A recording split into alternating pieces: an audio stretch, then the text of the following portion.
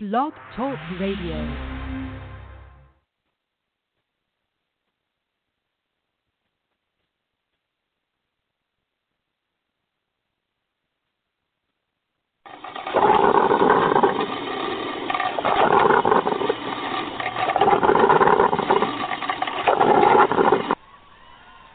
Where not just women are in danger, but all marginalized people. Where being uniquely different right now might truly be considered a crime. It seems as though we had all slipped into a false sense of comfort, that justice would prevail and that good would win in the end.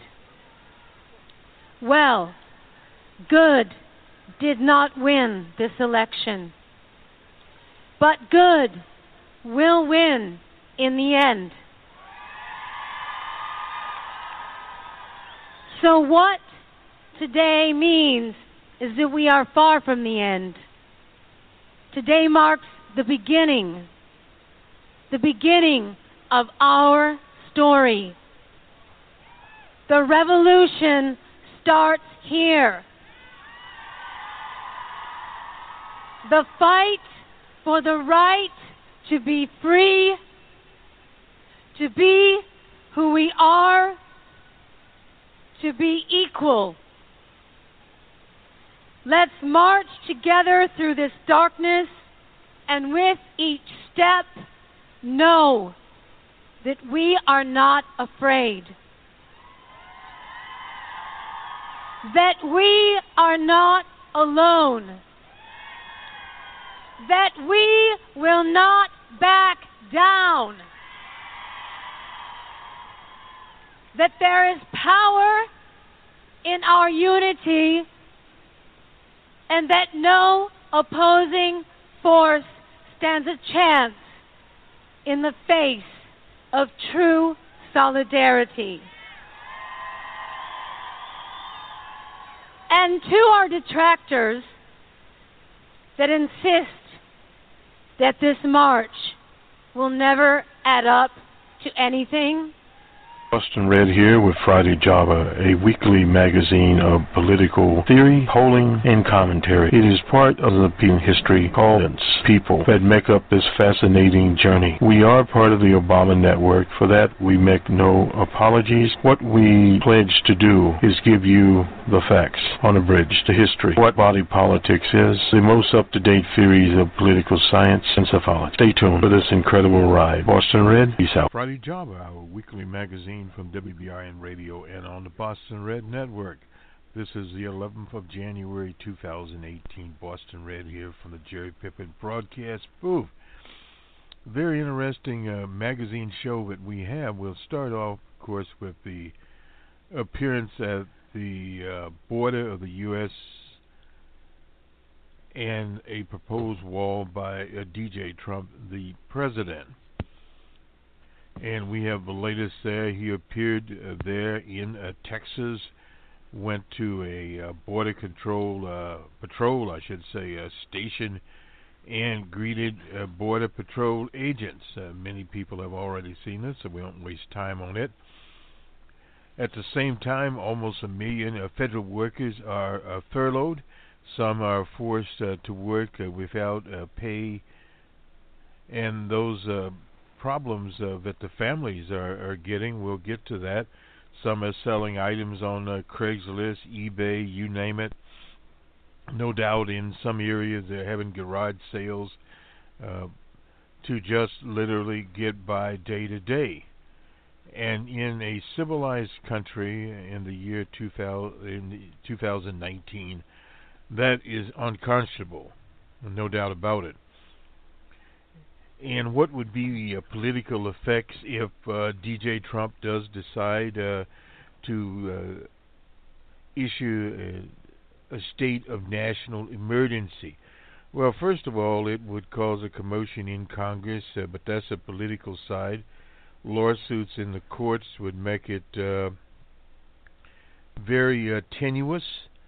There's one side that says he could do it under his executive powers, and another side says that not, and where's in the middle, we don't know.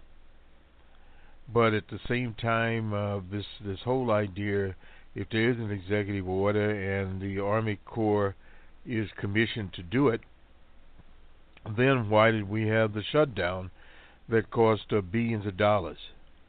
That's a big question that only DJ Trump and his administration can answer. And the misery index that went up amongst the federal workers that were furloughed, or are furloughed, I should say. Congress, incidentally, has passed legislation to pay the federal workers. But this is not the contractors. There are all kinds of contractors, from people that clean federal buildings to people that maintain computer code. Many of those people will not be paid.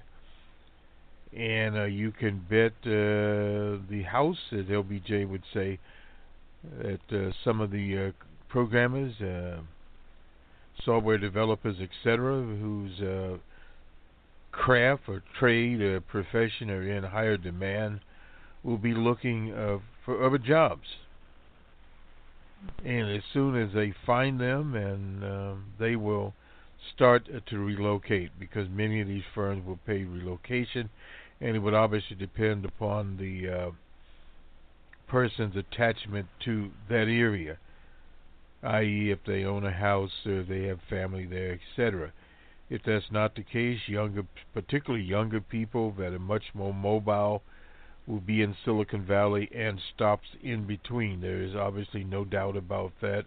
The changing landscape, and at the same time, we are starting to see redundancies or layoffs on Numbers Man. That is our economics program, where we move from the macro section, or part of the science of economics. We'll call it the science. Many had a discussion with a fellow this week about political science, and what we explained to him was a classic definition of who gets what and when.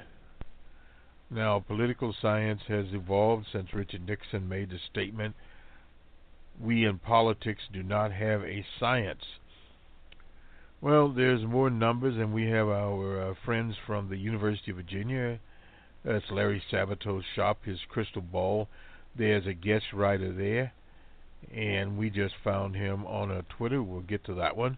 But as we do every week when we present the crystal ball, we pay our respects to the late Heber Heyer.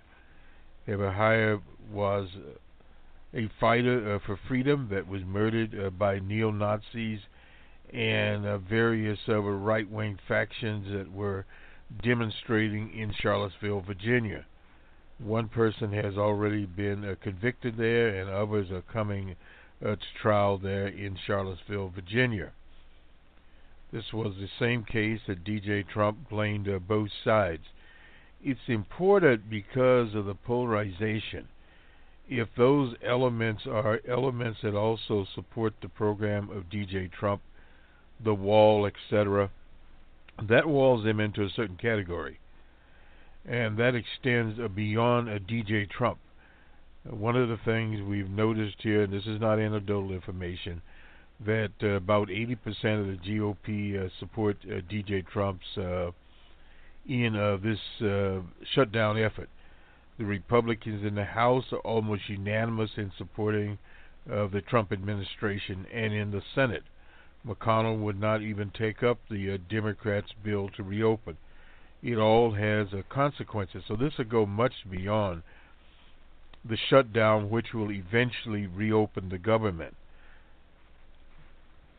Does it matter if it's 3 weeks, 4 weeks, or 2 months? Well, the problem is the longer the government stays down, the more difficult it is to reopen, the more harm will come to the federal workers. There's no doubt about that. Some of the Republicans are getting nervous, some are not. But we encourage people to call the White House. They have a line available, and make your opinions known to them, and to senators, whether it's your senator or a different senator, particularly if you're from a red state. Make sure that you call old man McConnell, And if several 100,000 of you do that, old man McConnell's phone lines will be busy. And so will the White House. We haven't seen yet, and part of the reason for this is the way monopoly media has packaged this as a partial shutdown. But it is a significant shutdown when you have almost 1 million workers involved in the shutdown. That would be like a lockout where you have 100,000 workers involved.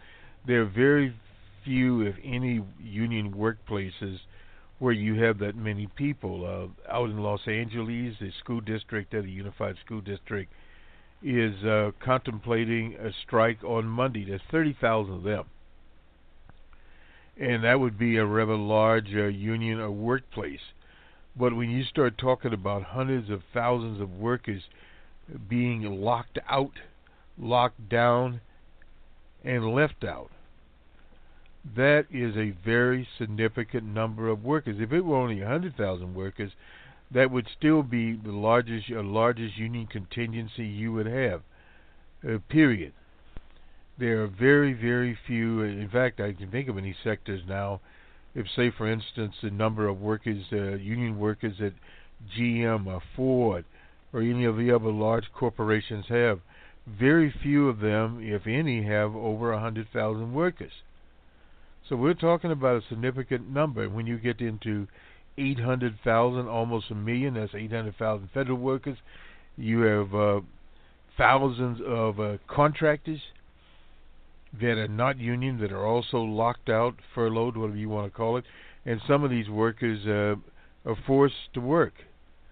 Now, how they're getting to work, I have no idea. How they're literally eating while they go to work. You obviously can't have people in the TSA starving to death and passing out while they are checking the baggage at the airlines. Let's go to this. This is the Washington Post. This is Eric Weimer here, and Josh Dawson, and Michael DeBoss, and Sue Mi Kim. And this article is entitled, Trump administration lays the ground to declare an emergency. The administration is eyeing on used monies that the Army Corps of Engineers have in their budget. There's something like $13.9 billion allocated but not spent for civil work projects. Two people said that for me, the Army Corps could get this thing going in about 45 days.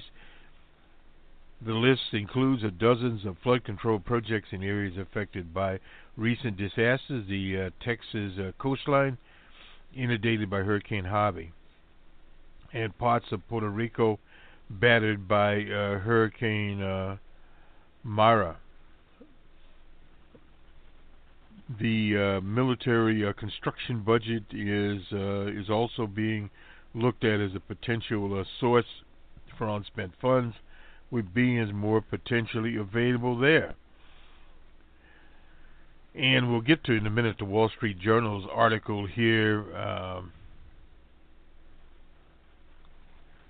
Democrats are staunchly opposed to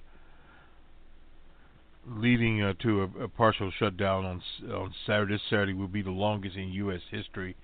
We've already done the numbers of federal workers involved, national parks, meat inspection, processing, and other federal services. They're multiplying, so they're moving along. Speaker Pelosi refused to agree to pay for the wall, and she was correct about this. And also a timetable for national emergency declaration. The president said he would see how it goes with Congress. Well, the situation is, if he declares a national emergency, he just declares a national emergency. They've been declared more. They've been declared in the past. They will be declared in the future. So that is the way that situation will look. A number of Republicans expressed qualms or outright opposition about declaring a national emergency, but it doesn't really matter. It's not the way to do it. I can't understand why they're looking at it. That's from Mike Simpson. He's from Idaho. I don't like the idea of putting out money out of defense and military construction and the Army Corps of Engineers. Lucy McCoskey, she's from Alaska. She replied, no, and that was all. Lindsey Graham, he accused Pelosi of intransient. Well, Lindsey Graham is a fool, so there we go. We'll just end that query right there. The president has various powers to act unilaterally. Some claim as inherent in the Constitution. That's very tenuous in itself. On Capitol Hill, most lawmakers and aides are anticipating a declaration under the 1976 National Emergencies Act, which sets out a formal process for declaring an emergency and for Congress to revoke it. Well, that would be a very, very interesting situation. The use of emergency powers to build a wall is unlawful, and we're prepared to sue as needed. That is from Lee Garland, Deputy Director of the American Civil Liberties Union Immigration Rights Project.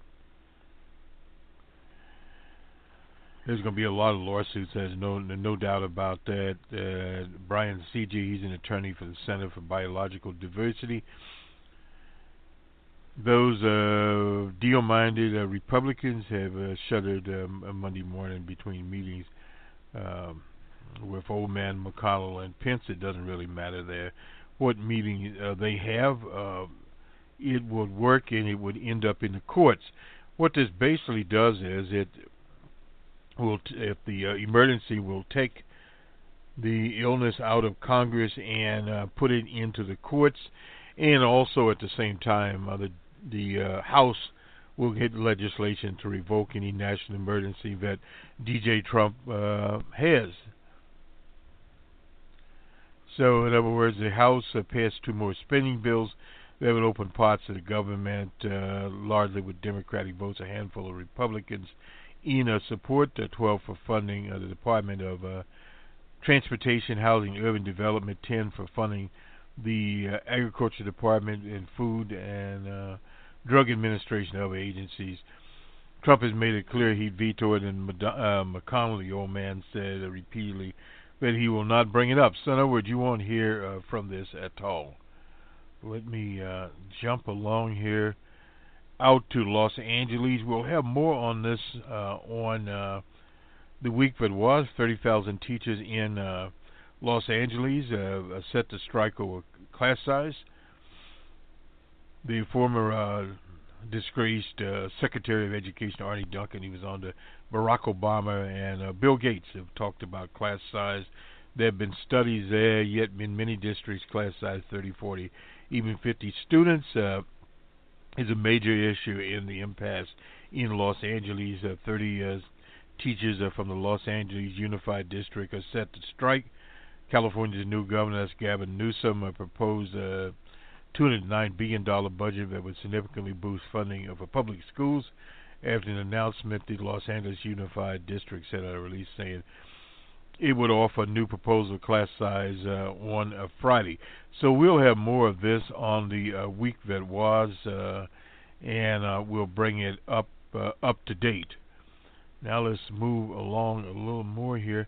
We'll also have on the week that was a Green Book controversy piles up, and the firm faces a bumpy ride to the Oscar morning.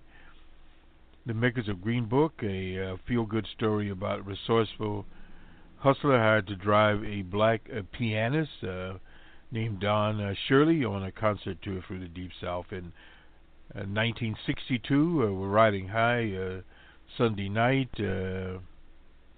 at the Golden Gloves. Win for picture, excluding was the win for picture, comedy, musical, etc. Support for motion picture screen. If they could find a common ground, said director and co-writer Peter Farrelly, referring to his lead character, we all can. 3 days later, Farrelly himself on a common ground with the film's co-writer, Nick Valenja, both of whom became immersed in controversial over past behavior. For Farrelly was an excerpt from a 1998 Newsweek profile in which he talked about repeatedly. Anyway, pulling out his number on a film set as a dirty practical joke. Vallone was castigated for a 2015 tweet supporting Donald Trump's false claim that Muslims in New Jersey celebrated the destruction of the World Trade Center shortly after Vallone deleted his tweet.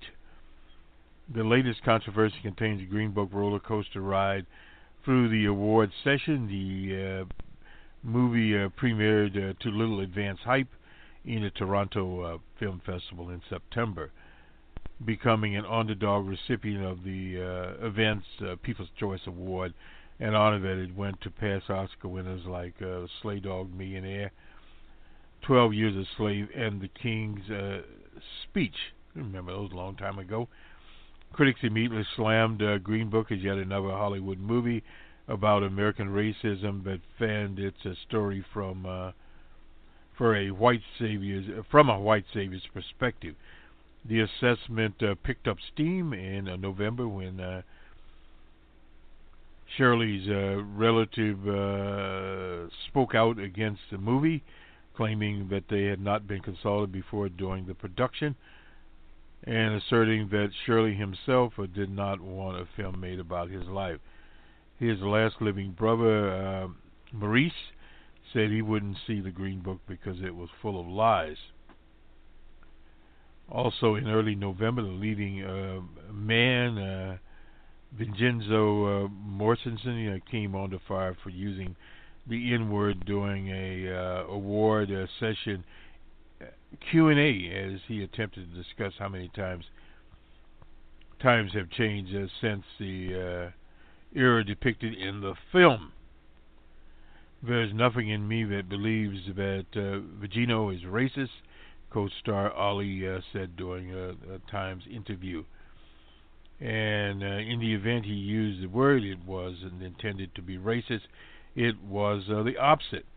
The Green Book, which has helped many pig for breakout commercial success, opened in a limited release and a surprising tempered per-screen average of about $13,000.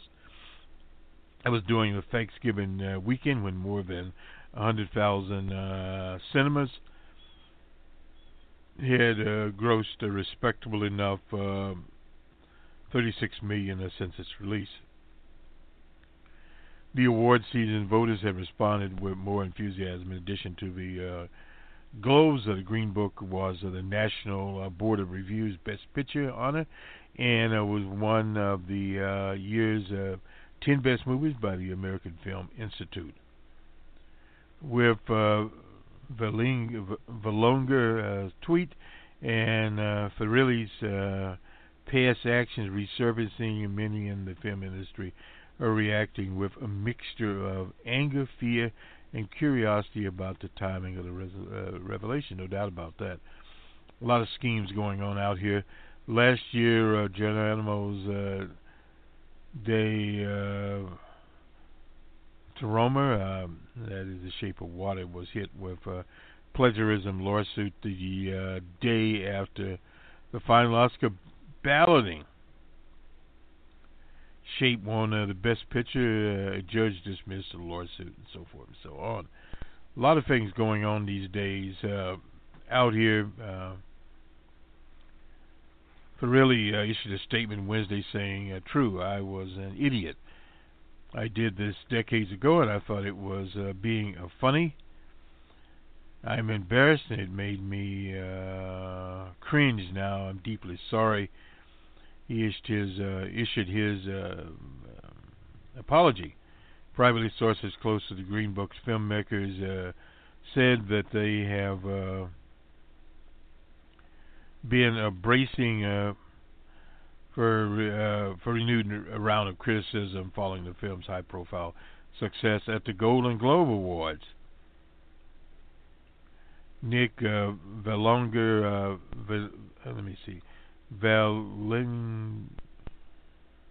Vallonga wrote the Green Book. La La Land producer Jordan Horowitz tweeted sharing Berlinger's 2015 tweet. My industry gave him a Golden Glove for writing. This remains on his timetable. And Mashanda Ali is a Muslim and a beautiful and generous, but anyway, whatever.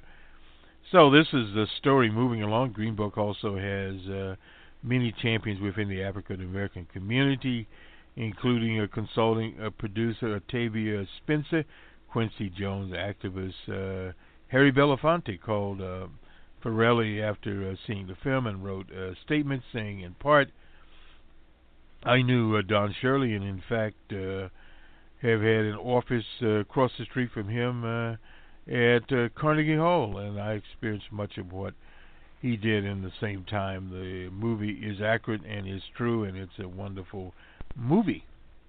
Few people who appeared to be objecting to the movie depiction of the time the man are dead wrong. Its basis of resentment stems from having it been written and directed by someone who is not African American. Well, that's an unfortunate situation. That does happen. I agree with them. I disagree with them even more. Belafonte continued, there are many perspectives from which to tell the same story, and all can be true. How the latest controversy will hurt or potentially help Green Book through the next few weeks, Hollywood Awards. The Oscars nominating continues through Monday. Nominations will be announced on the 22nd of January, later this month. This is the Green Book. I didn't think we would do this, but I decided we would go ahead and do it. The Green Book there. One thing I was not familiar with was that the character in the book, Don Shirley, was an actual person that was a musician and was driven through the South. Let's go to the people at the University of the University of Virginia. We'll get it right in a minute here. Things are again hiding from us. Incidentally, we'll have a special on farming and the Trump tariffs. Been looking at this for some time here, and we'll get around to it. Number of programs we have planned here, and we will get to them, including an open source report as we move through this particular situation. We'll just take a break. It is WBRN Radio and the Boston Red Network. We'll be right back as soon as we find the people. The crystal ball, Salvatore's crystal ball, is the wondering voter how the 2018 gubernatorial results reflect the 2016 presidential voting. There's a guest here, Noel Rudnick, I suppose, Rudnick, R-U-D-N-I-C. He's the guest columnist. He is from the University of Ohio State University, contributed to Decision Desk headquarters there. Anyway, we'll get into this. The key points. The governor's races continued along the same realignment patterns that emerged in the 2016 presidential election. And analysis of protest third-party votes for president in 2016 indicates these voters were likely to pick the Democratic side in the 2018 election. That's an interesting proposition that goes back a very long time. I recall once working in a campaign, I believe it was in Texas, it could have been in Kansas, but nonetheless, a veteran politician was telling us we were running a progressive candidate, that a progressive candidate always helped people like him. He was a traditional liberal, populist, etc., and it would help impact his races in the future and the district as a whole. So anyway, this is basically the same thing sort of rehashed here. In 2018, Democrats won over suburban voters to cruise to roughly an 8.5 win in the national House vote, even as rural districts remained red in the following the wind-up. I looked at each party's made gains in the past, and I looked at third-party performance in 2016, acting as a leading indicator of where there was a group of lost voters that would pick a side in case for the Democrats and against the party in the White House. The lean of a county is defined in a statewide margin subtracted from the margin in the county. And for example, the Republicans won a county by 5% in a state, the same candidate won by 2%, then the lean would be 3%. If 4 years later, in 2018, a Republican won the county by 8%, while winning by 1% statewide, then the county's lean would be 7%, and the difference in the lean now would be 4%. Figures below show the changes. I'll attach this. I won't go into all of this. Those familiar with the county map see that most parts of the trend from the 2016 presidential election continued. Suburban and cities became a blur as rural districts have continued lurching rightward, right wing in other words. The direction and magnitude of the change from 212 to 216's contest went. The lean change in the governor's races from 16 as followed. From 14 to 16, by one way, figured out what happened in 18 was to use a continuation of the trend in margins, but there was also an even more revealing a way to look at the new set of Democrats in the midterm. My personal theory is that these were ex-Republicans, especially those from suburban districts, and that balanced voters from Democrats in 2018 made up the new swing vote. But these voters didn't vote for Hillary Clinton.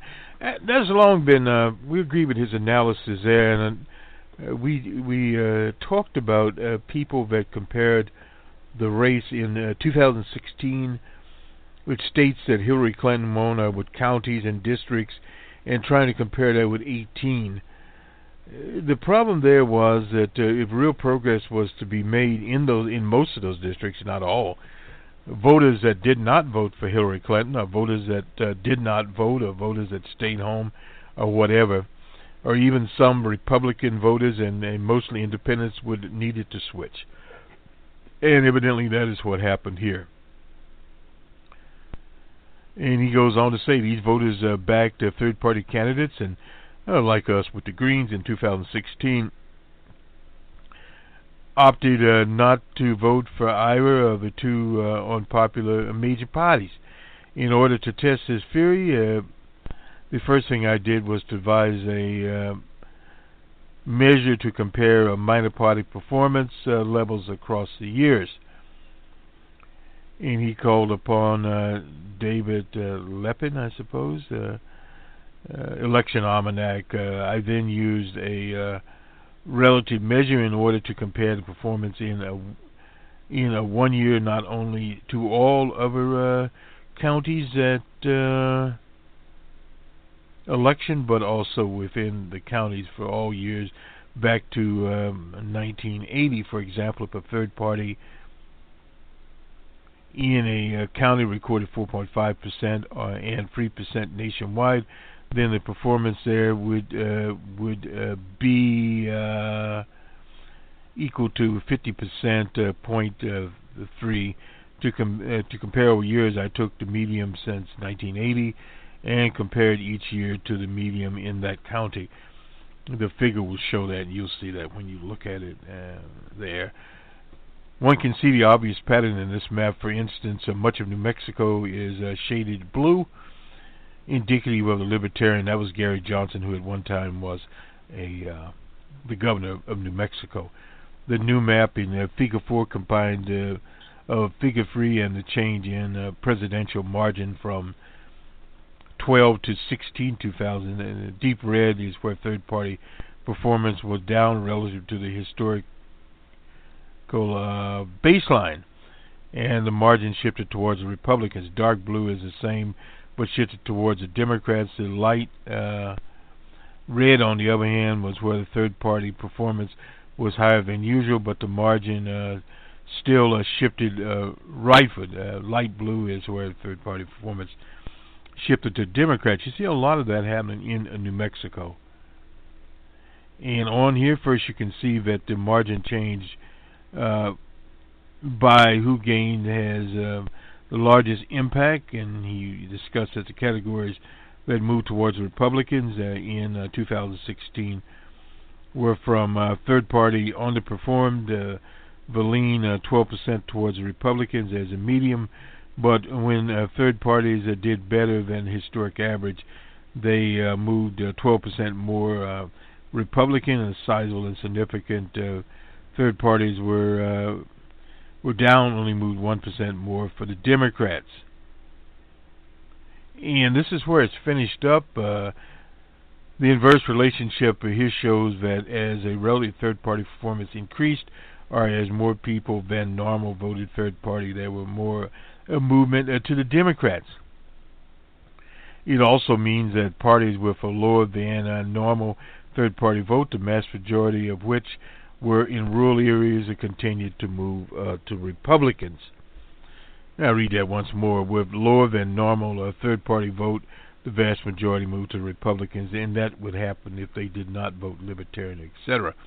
They voted straight tickets. What does this all tell us? In summary, the 2016 election set in motion a split that broke heavily for the previous from the previous midterm, especially in the rural and suburban lines. But we also see that beyond a 1-to-1 vote equivalent, the margin, especially in areas where Republicans lost ground. Voters wanted who went to a third-party candidate in 2018 seemed to break harder for the Democrats in 2016 than with the Republicans. There's probably no doubt about that, because depending on what the party was, but if it were the Greens, they would have normally been Democrats in the first place if they were so inclined, or at least they were progressive. And the Libertarians, that could even turn into a 50-50 split, something I want to talk a little about here. We won't waste time on it. Now let's head back to the Washington Post. Thought we would get this pretty quickly here. And let's see, we got the green card, we got the election. Craigslist and Facebook, on Craigslist, Facebook household items from furloughed workers. This is from the Washington Post. We sort of jump back here. This is by Taylor Telford, a federal worker in Morgantown, West Virginia. One thing to remember, a lot of federal workers in West Virginia took to Facebook this week to sell welding tools left behind by deceased father-in-law. Another diehard Star Wars fan in Woodbridge, Virginia, did the same, a life-size replica of Kylo Ren's, and who the hell that was. Anyway, on sale on eBay with 5 pages of things found around the house. They were selling Bibles and Tendo bed sheets and Dr. Seuss ties. Sells for $93.88, asking $10. One federal worker put that, "We need money to pay bills," as hundreds of thousands of federal workers braced for the first missed paycheck. They did get paid for the holidays, fortunately, or to pay for the holidays. In the U.S., living paycheck to paycheck is a disturbing common, regardless of professions or locations. That's a report from the Federal Reserve bill. How little cushion most Americans have in their budget. 4 in 10 adults say they can't produce $400 in emergency. That's a hell of a shape to be in for working people, particularly that have cars and homes. The shutdown, which began on Christmas, took many federal workers by surprise, it's lasting longer than expected. DJ Trump said it would be long, so evidently DJ did tell the truth on that one. And through garages, closets, basements, bookshelves to find possessions and personal treasures to sell. You don't get very much for those. Here's another national park worker named Elhart. Since 2005, so he's been there over 10 years, about 14 years. Started a Facebook group for people wanting to buy things from furlough workers, hoping that they'd throw in a little extra. Guidance from federal offices have provided of little comfort. So far, some workers say no one in Washington seems to know how long the parks will go. No kidding. The Coast Guard published a tip sheet this week suggesting employees hold garage sales, sell things online, walk dogs, babysit, become a mystery shopper to get by. Oh boy. Amy Corey, a librarian in Morristown, North Carolina, who works as a contractor for the Environmental Protection Agency, is running a government shutdown online yard sale on Facebook, where she is selling rare books from the 1800s. She held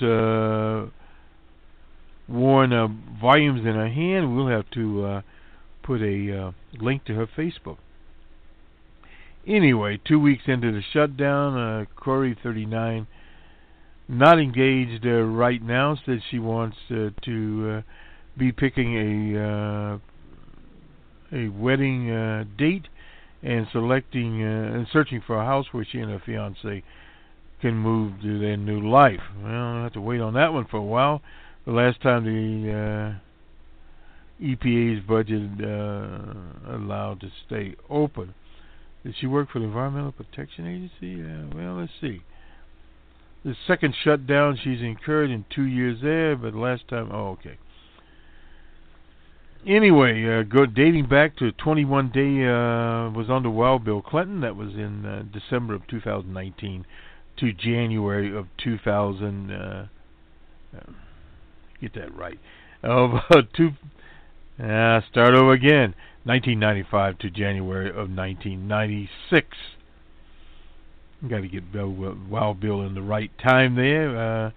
Here's some other character named Simone, a safety inspector with the Federal Aviation Agency in Virginia. Said he was